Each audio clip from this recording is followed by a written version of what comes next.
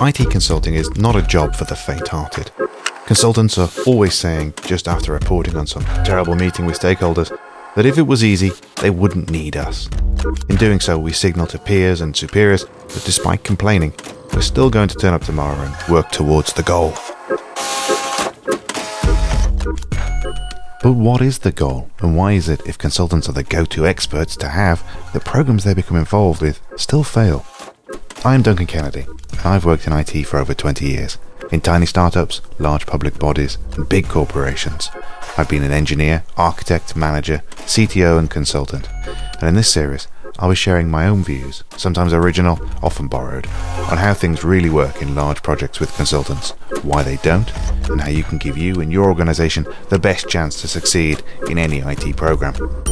Download every Saturday from Apple Podcasts, Spotify, or wherever you listen.